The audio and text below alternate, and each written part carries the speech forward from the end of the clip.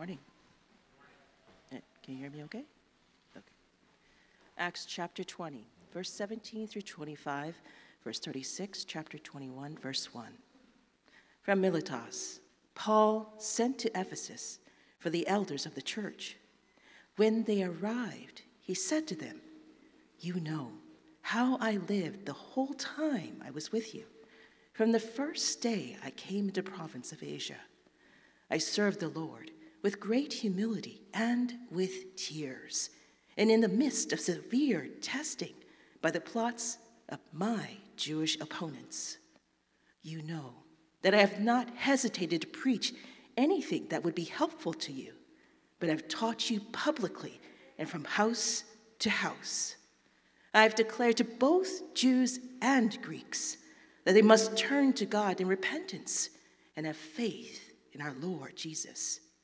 And now, compelled by the Spirit, I am going to Jerusalem, not knowing what will happen to me there. I only know that in every city the Holy Spirit warns me that prison and hardships are facing me. However, I consider my life worth nothing to me. My only aim is to finish the race and complete the task the Lord Jesus has given me, the task of testifying to the good news of God's grace. Now, I know that none of you among whom I have gone about preaching the kingdom will I ever see again." When Paul had finished speaking, he knelt down with all of them and prayed. They all wept as they embraced him and kissed him. What grieved them most was his statement that they would never see his face again. Then they accompanied him to the ship. After we had torn ourselves away from them, we put out to sea and sailed straight to Kos. The word of the Lord. We're in a series in which we're working our way through topics that are deeply controversial in our culture, things like gender, sex, sexuality, and marriage.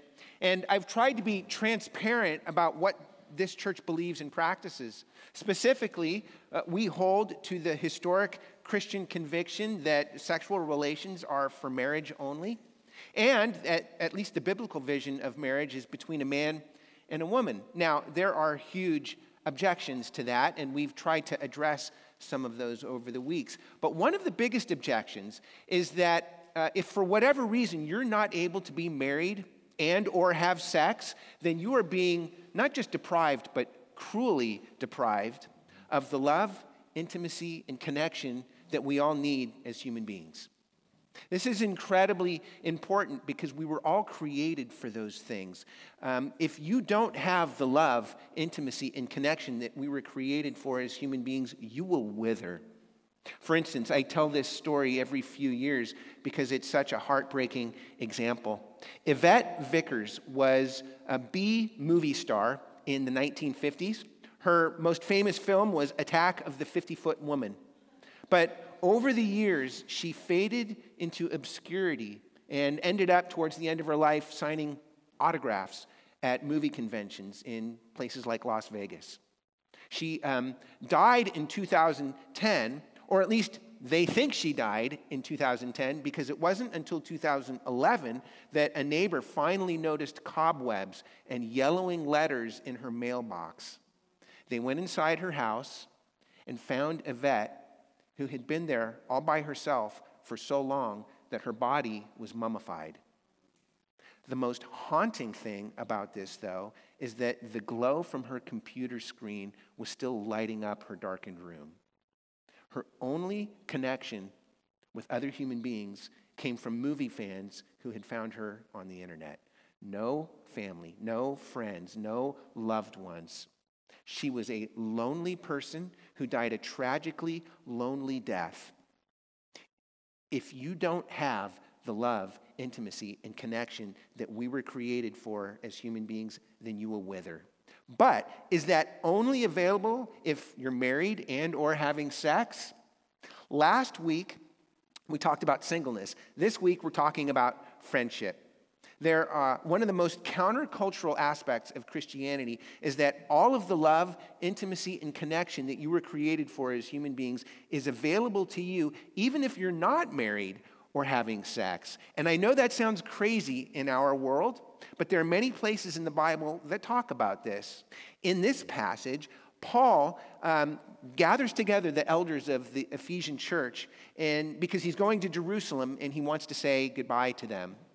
Paul started the church in Ephesus. He lived and ministered among them for 3 years. Now he's leaving, but he built deep friendships with them, and this passage is a wonderful picture of that. So let's take a look at this passage and see 3 aspects of Christian friendship.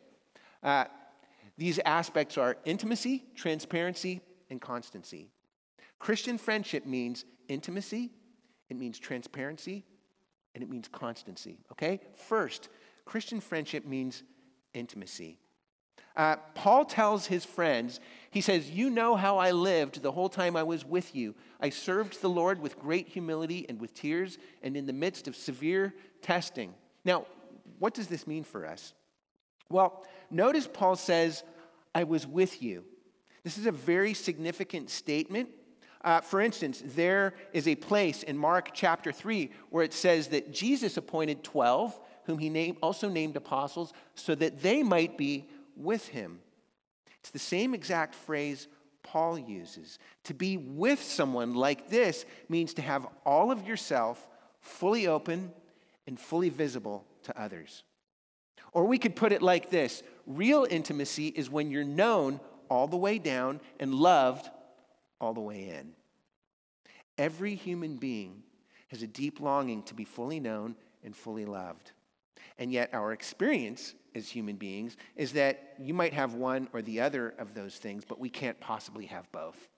Because we might be known, but if that's the case, then we can't really be loved, because nobody could love us if they really knew who we are. But we could be loved, but the only way someone could love us is if they don't really know who we are. Our deepest longing is to be known and loved, but our greatest fear is that we can't possibly have both. Paul has both. First, Paul is known all the way down. Notice what he says. He says, "The whole time I was with you, I served the Lord with great humility and with tears and in the midst of severe testing." Now, when Paul says, "I served the Lord with great humility," to us it sounds like Paul is boasting. And the reason is because we think of humility as a virtue. And the reason we think that is because 2,000 years of Christianity has trained us to think of humility as a virtue. But in the ancient world, humility was not a virtue. Humility was not a character trait at all. Humility was a way of describing the inferior, lowly status of servants and slaves. In the ancient world, to be humble was to be weak. And once we understand that, we realize that even in our modern world, we never show people our weakness. We don't show people our tears, as Paul does here. In our world, we want to always project a perfect image out there, especially on social media, so that everybody thinks we have it all together all the time. And yet here, Paul is known all the way down, even into the depths of his weakness and his tears. But Paul is also loved all the way in. Notice he goes on to say, or it says that they all wept. When they said goodbye, they all wept as they embraced him and kissed him. What grieved his friends most was his statement that they would never see his face again. This word embraced literally means they fell on his neck. They hugged him. They kissed him. Do you see how incredibly intimate this picture is? Especially, we're in a sermon series called Embodied, and we're talking about what it means to be embodied as human beings. Do you notice the physical affection that's happening here? Or I should say the non-sexual physical affection, because in our culture it's almost impossible for us to imagine intimate physical affection that is non-sexual. And yet this passage and many other places in the Bible are showing us that we need this kind of affection even more than we need sex.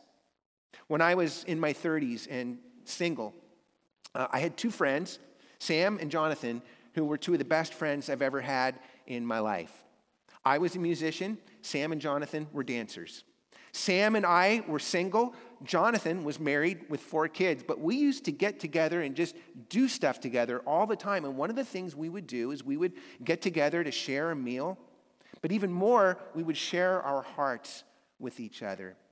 I remember one evening in particular, we were going to have a meal over at Sam's place. And I don't remember exactly why, but that evening I was feeling really down and discouraged. I did not have it all together. I was feeling weak and afraid and ashamed. And I got over to Sam's place, and Jonathan was already there. And as soon as I walked in, I think I just burst into tears. Without saying a word, Sam and Jonathan came over and gave me a big hug. And not just, your typical guy hug that lasts for 2 seconds and ends with a little bro tap on the back.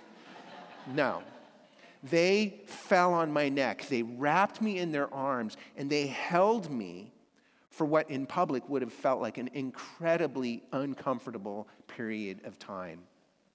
But I will tell you that that is one of the most intimate moments I've ever had in my life, and it was exactly what I needed at that time. I didn't need sex.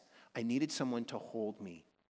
Sam and Jonathan knew me all the way down, and they loved me all the way in. And friends, we all need friendship like that. The gospel in the Bible elevates this kind of friendship. This is especially countercultural in the ancient world, especially a traditional culture that would have said marriage and family, those relationships come before anything else.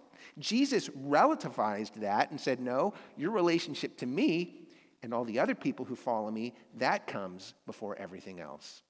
The gospel and Christianity pushes back on the traditional cultural idols of marriage and family, but the gospel also pushes back on our modern cultural idols like romance and sex.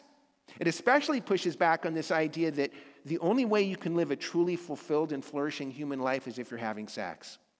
For instance, Christine Emba writes for the Washington Post. She came out with a book last year called Rethinking Sex. At one point in the book, she's talking about the other books and TV shows like Sex and the City that have shaped our culture and produced a script that we're all expected to live by. Here's how she describes it. She says, it's a script that says that to be an adult is to be in constant collection of a variety of experiences, especially sexual ones, and that doing so is necessary in order to be mature, self-actualized, and normal. We live in a world that says you can't really be fulfilled and flourishing as a human being unless you're having sex. But the gospel pushes back not only on traditional cultural idols like marriage and family, but modern cultural idols like romance and sex. It says that the intimacy you really need is available to you in friendship, and that this is an intimacy that is every bit as fulfilling as marriage or sex. Real intimacy means you can be known all the way down and loved all the way in. And that leads to the second aspect of friendship that we see here. First, we've looked at intimacy, but second, we see here transparency is a part of Christian friendship. Paul goes on to say this. He says, I have not hesitated to preach anything that would be helpful to you, but have taught you publicly and from house to house. In other words, Paul is saying, I've always told you the truth you needed to hear, even if it was a hard truth. I've never stopped being transparent with you. Do you realize what this means? And by the way, here's the thing. Paul is not talking about some private, subjective notion of his own truth that he has. Notice in verse 24, he says, the Lord Jesus has given me the task of testifying to the good news, or literally, the gospel of God's grace. Right after this, he says, for 3 years I never stopped warning each of you night and day with tears. This is a remarkable statement. Paul is saying, I was warning you with tears. In other words, I never stopped bringing the hard, challenging truths of the gospel into your lives, but I always did it with tears in my eyes. Friends, here's what this means for us. The gospel gives us a framework for reality, and that reality gives us a power for transformation. Let me unpack that a little bit. First, the gospel gives us a framework for reality. In other words, Christianity answers basic questions, or gives us basic answers to life's biggest questions. Questions like, what kind of world is this? I mean, is this world all there is, or is there something beyond this world? Or questions like, what kind of beings are we? Are human beings just a bag of chemicals, or are we more than just that? Questions like, what's wrong with the world? And what's the solution to what's wrong with the world? These are the basic questions of life, and the gospel gives us basic answers to these questions. Now, someone might say, well, who's to say? No one can really know the answers to these questions. Okay. And yet, we can't walk out the front door of our house without assuming basic answers to these questions. I mean, otherwise you'd never leave your home. You'd be paralyzed. How should I live? What should I do? We can't live our lives without assuming basic answers to these questions. For instance, at the very beginning of this series, you might remember we talked about some of the most basic beliefs in our culture. You see them in this lawn sign that frequently shows up in people's front yard. In this house, we believe Black Lives Matter. Women's rights are human rights. No human is illegal. Love is love. Things like this. These are some of the most basic beliefs in our culture. But this sign assumes basic answers to the biggest questions of life. It assumes that we live in a world where things like evil and justice are real, a world where people have dignity and human rights, and a world where we all have an obligation to protect and defend those rights. Every single one of us at all times already have basic answers to these biggest questions. In other words, we already have a framework for reality.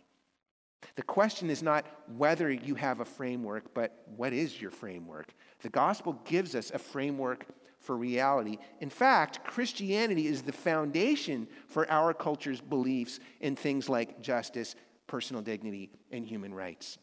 For instance, Jürgen Habermas is one of the most influential philosophers of the last several decades. He's not a Christian. He is not trying to convert people to Christianity, and yet he says this: the ideals of freedom of conscience, human rights, and democracy are the direct legacy of the Judaic ethic of justice and the Christian ethic of love. To this day, there is no alternative to it. The gospel gives us a framework for reality, but that reality gives us a power for transformation.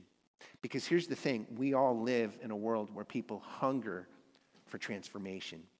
The challenge, however, is that even though we live in a world that believes in things like evil, justice, and human rights, our culture also says, yeah, but you should never tell anybody else how to live.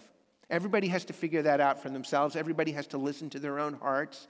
And our job as a friend is simply to affirm and support what somebody else's heart is already telling them. For instance, in 2008, a team of researchers from Notre Dame University conducted a research study among hundreds of young people about their moral views. And the really astounding thing was not that these young people were living immoral lives. They weren't. The astounding thing was that many of these young people couldn't even understand the questions. So for instance, one of the questions was they asked people to describe a moral dilemma they were having. 2/3 of the people either couldn't answer the question or they described a problem they were having that wasn't moral at all, like how to keep your cat from peeing in your house, or what to do if you don't have enough money for the parking meter, things like that. Over and over again, their default assumption was that all morality is entirely subjective and you should never tell someone else how to live their life. For instance, one of the interviewees said this: I guess what makes something right is how I feel about it, but different people feel different ways, so I couldn't speak on behalf of anyone else as to what's right and wrong. This is pretty much the official party line in our culture. This was true 15 years ago. It's even more true today. You should never tell anyone else how to live. And yet, we hunger for transformation.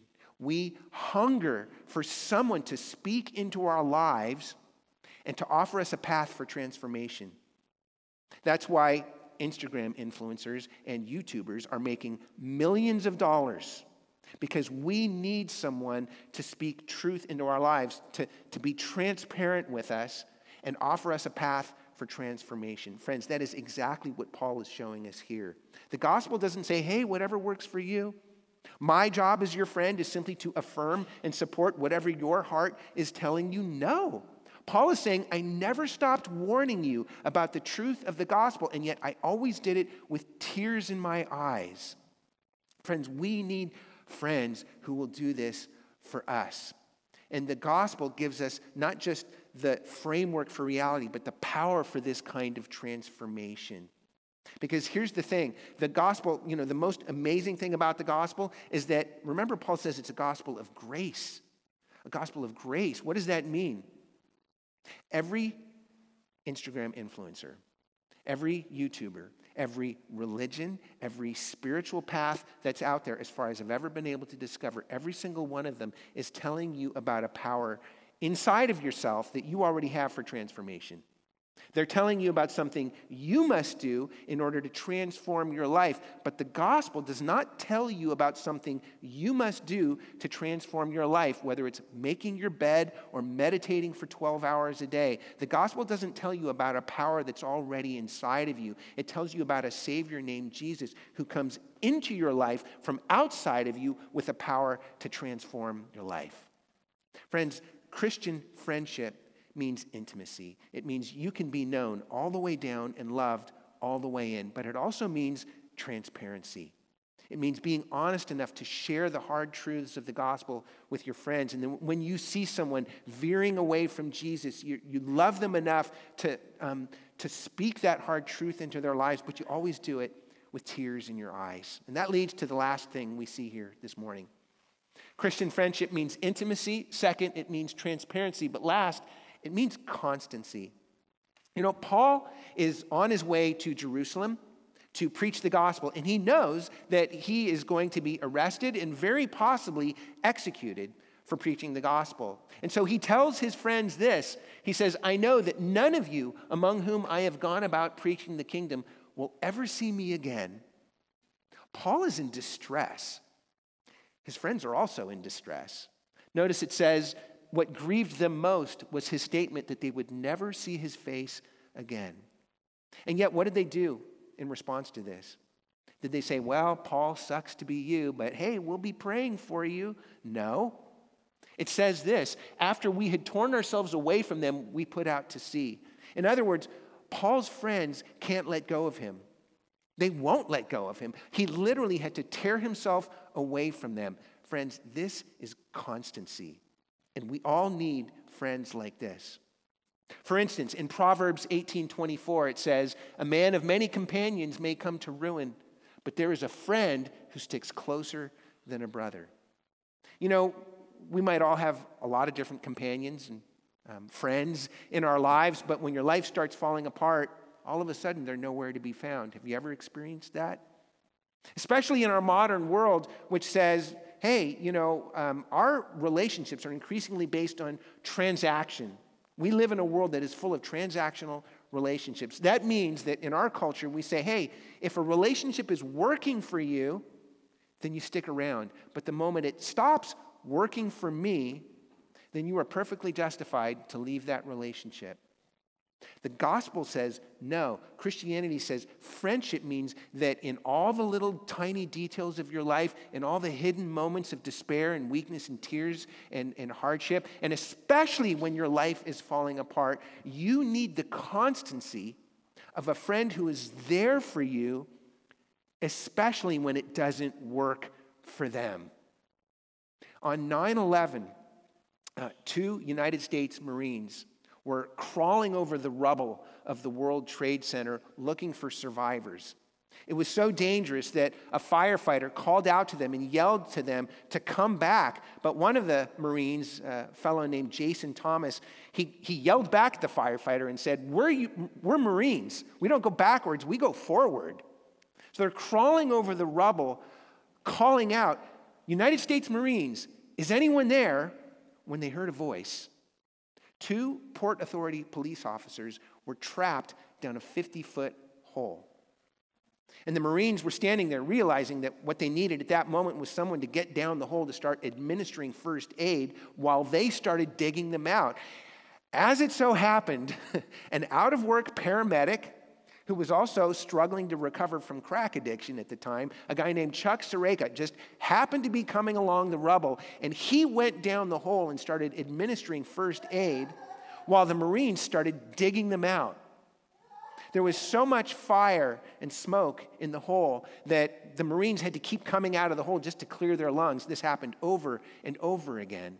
In fact, there was so much fire and smoke in the hole that the whole thing was in danger of collapsing at any moment, and they all knew it.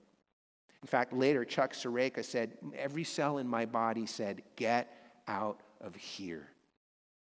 But they found out that one of the police officers, a fellow named Will Himeno, that his wife was 6 months pregnant with their little baby girl. And Jason Thomas, the Marine, said, I grew up my whole life with my mom telling me, you are your brother's keeper. Never leave your brother behind. So they all told Will and the other police officer, listen, we are not leaving this hole without you. If you die, we all die here with you. And before he went back down into the hole, Jason Thomas, the Marine, had a disposable camera in his pocket. And he took a picture of himself. You can barely even see it because of the smoke in the air at the time. He took a picture of himself for his family in case he didn't make it out, put it on the ledge of the rubble, and went back down in the hole, not knowing if he was ever coming out again. But they did. They all did. Constancy means you never leave your friends in the hole. It means saying to your friends, if you die, we all die here with you. Where are you going to find a friendship like this? I can't offer you any surefire prescription for how to get a friend like this. I can only tell you that the gospel calls each one of us to be a friend like this. And the reason we can do it is because we already have the ultimate friend. In the Gospel of John, chapter 15, on the night before he was arrested and crucified, Jesus told his disciples, greater love has no one than this, that someone lay down his life for his friends. No longer do I call you servants, but I have called you friends. Jesus is the friend of friends. He's the friend of sinners. He's the ultimate friend that we all need. There is no greater love than laying down your life for your friend, and Jesus is the friend of friends. But the truly amazing thing about the gospel is that in his moment of greatest need, Jesus laid down his life for friends who failed him in his moment of greatest distress. Because just a little bit after this, Jesus led his disciples to a garden called Gethsemane. And he took his three closest friends, Peter, James, and John, and he told them, my soul is very sorrowful, even unto death. Would you just stay here with me and watch with me? And then he went and he prayed, but when he came back, you know the story, they'd all fallen asleep. Even more tragically, when the soldiers came to arrest Jesus, all of his friends ran away and abandoned him. Do you realize what this means? Even the God of the universe, who came to earth as a human being, needed friends. And the most amazing thing about the gospel is that in his moment of greatest distress and need, when all his friends failed him, when all Jesus' friends left him in the hole, Jesus couldn't tear himself away from them. Those two Marines and that paramedic laid their life on the line to save Will Himeno and his friend, but Jesus gave his life on the cross to save you and me. Jesus is the friend of friends. He's the ultimate friend because the cross is the ultimate place where we're known all the way down. Because the cross means that God sees you in the depths of your weakness and your tears. He also sees the depths of your failures and your sins. But the cross is also the place, the ultimate place where we're loved all the way in, because not only does God see the truth about you, the gospel gives us a Savior who sees all the truth about us, and yet he lays down his life for us. And because we have a friend like that who's there for us, we can be a friend like that for others. Dear ones, Christian friendship means intimacy, that you can be known all the way down and loved all the way in. It means transparency, That you can be honest with your friends, sharing with them the hard truths of the gospel they need to hear, but you always do it with tears in your eyes. And Christian friendship means constancy, that you never leave your friend in the hole because you have a Savior who perished in a fiery hole just so he could pull you out. Do you see Jesus doing that for you? Do you know his friendship? And will you go and be a friend like that for others? Let's pray. Father, we thank you for your friendship. That all the love, all the intimacy, all the connection, all the affirmation, all the welcome and belonging that our hearts were created for and so desperately need, Lord, that all of that is ours in Jesus. We thank you for that this morning. And we pray that you would help us to know more and more deeply the intimacy, transparency, and constancy of our friend Jesus, our Savior and Lord Jesus, so that we might go out and provide the same intimacy, transparency, and constancy to those around us, Father. And that in so doing, Lord, you would build up our friendships, not just in this church, but in the world around us, Father. For this world desperately needs this kind of love, this kind of intimacy, this kind of connection, and this kind of friendship. Lord, we praise you for it, we thank you for it, and we pray all these things in Jesus' name. Amen.